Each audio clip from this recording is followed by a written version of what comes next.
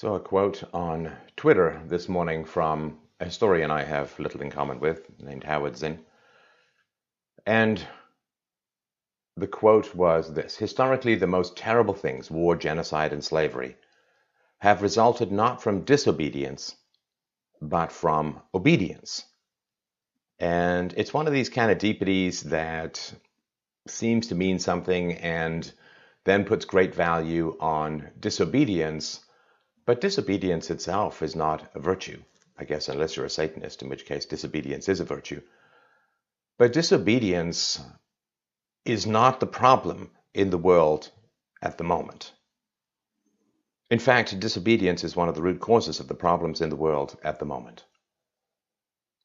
I obey a rational code of ethics. I obey it. You could say that I'm a slave to it.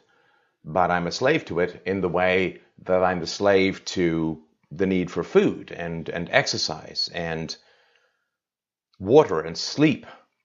I'm a slave to these things because in being a slave to these things, I gain freedom and honor and love and happiness in everything else. So this idea that you simply promote disobedience, it's a morally neutral phrase. And it's not exact enough.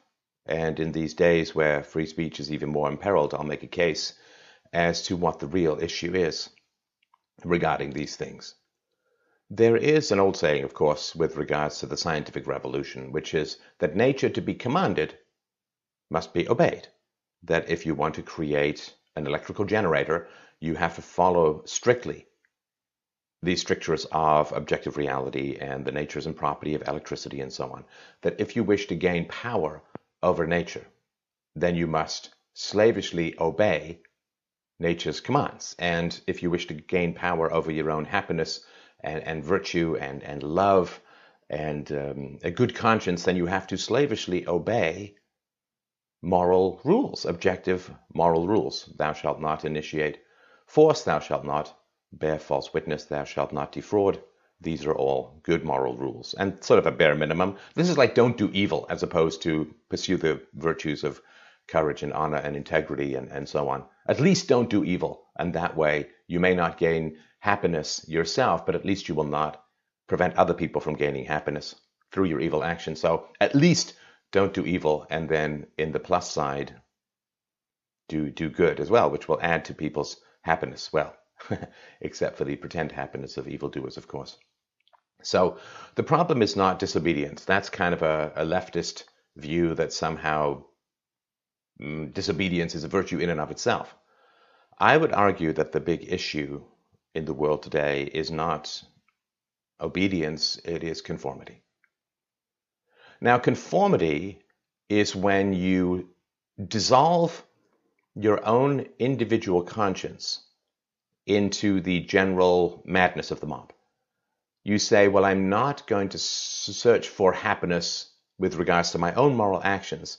I'm going to avoid being attacked by the mob, and I'm going to seek the approval of the mob, and that is the weather vane through which I'm going to guide my actions. Will the mob dislike me if I do this? Will the mob like me if I don't do something or do something else? And once you start to guide yourself by the mob, rather than by reason and objectivity and virtue and so on, by philosophy, then you are in a position where sooner or later you're going to be hunted by the mob. Because it's like I talked about in my presentation on Socrates and Plato in particular, that if you stand between the mob and what it wants, the mob will view you as an enemy. And the mob usually wants the unearned. The desire for the unearned is the root of almost all evils in the world. So conformity is when you say, I'm going to guide my actions according to what the mob likes. I will do what the mob likes, and I will refrain from doing or avoid doing what the mob dislikes.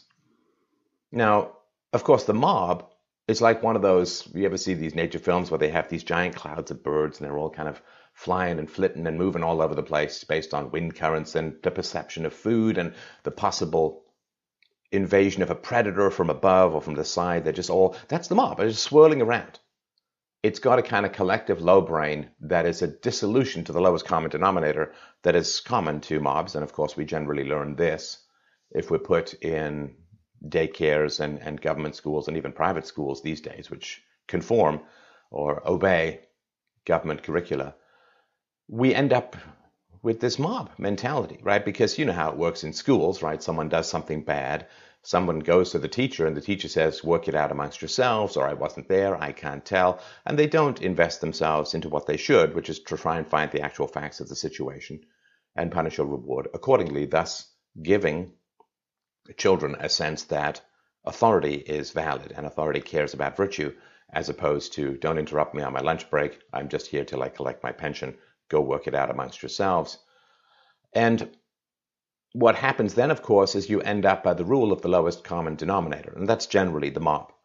Because in order to not reason with people, but rather to attack them for disagreeing with you and reward them for agreeing with you, you have to have no moral center. You have to have no moral conscience whatsoever. It has to be completely untroubling to you to attack and praise and reward based upon obedience rather than based upon any abstract moral rules or integrity. And it's more of a religion and really more of a cult, because at least religions have objective or semi-objective moral standards that you have to obey. And they have authoritative texts to which you refer to resolve moral disputes. There's none of that when it comes to the mob. And so we generally go through this whole process of learning to fear the disapproval of the mob, to fear ostracism from the mob, which, makes sense, because if we can be painted in a negative enough light, then women won't date us, men won't date us, we won't have families, we can't have jobs. And it has a form of genetic destruction to it that is very powerful, and we've learned to avoid that because everyone who stood against the mob and didn't reproduce, well, those genes to stand against the mob didn't last very long. And this great power of the mob, this has been the great power of the tribe and of particularly sexual ostracism. I mean, that's been the big battle, right? That's been the big battle is, can we tame the tribe according to objective moral rules? And this brings me to my major point, which is the value of free speech. The mob hates free speech because free speech is a kind of, mitosis, where the cells just kind of split and further split until you get individualism, right? So the mob hates free speech, and it hates philosophy, and it hates reason, and it hates evidence, because all of these appeal to the individual conscience. Because we are tuned to obey the mob, but we're only of value to the mob if we obey reality, right? So if the mob commands you to obey it morally, it only does that in the long run if you have value that you can provide by obeying the rules of nature, right? So the mob may want to steal your food, right? Think of the Holodomor in the Ukraine, or in Ukraine, when the centralized communist government stripped food from all of the middle-class farmers and starved millions of people to death. It's only because the farmers have obeyed reality that they have grown the crops that make it worthwhile for the mob to attack and strip their resources. It's if you go and work productively in the free market that you gain the resources that make it worth taxing you. And so the mob needs you to obey the mob morally, but to obey objective reality metaphysically, so that you can produce the value, which you have to wrestle from objective reality according to objective standards.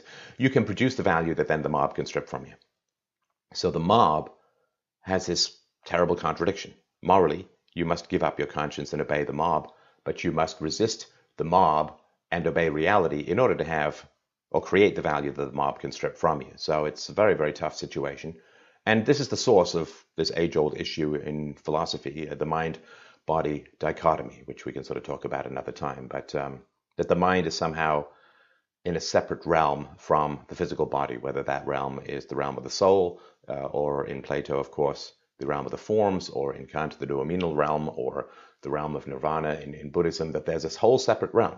But you have to invent a separate realm, because the body has to be productive in the real world, whereas the mind has to be enslaved to the mob. So you have this bifurcation of human identity, which is anti-rational, but highly profitable. There's nothing more dangerous in this world than a profitable delusion, because it has to promote delusion as objectivity, usually by creating this other realm, whether it's the common good or the will of the people or the good of the nation or whatever it is, right? We have to create this alternate realm where you must be sacrificed, but you can't live in this alternate realm, because in this alternate realm you can't produce the value the mob needs to strip from you in order to sustain its own delusions.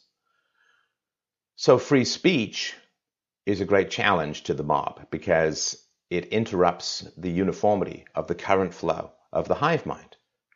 It challenges, it bifurcates, it splits the conformity of mind that the mob requires to overwhelm the conscience of the individual. And this is why free speech is under such attack at the moment. And to promote free speech is to resist the conformity that leads to the historical evils that are often used to club free speech where it stands. Oh, you promote hatred. Oh, you promote this bad thing, this terrible thing. You've talked to this, right? So the historical evils that arise out of conformity with the mob and the surrender of the individual conscience to the amoral will to power hive mind of the collective, the evils that result from conformity are used to attack free speech, which is our only defense against the conformity that breeds all of these historical horrors in the first place. Defend free speech with all your might, my friends. Defend free speech with all your might. We dig deep to defend free speech, or we dig deep to bury the bodies that the silencing produces.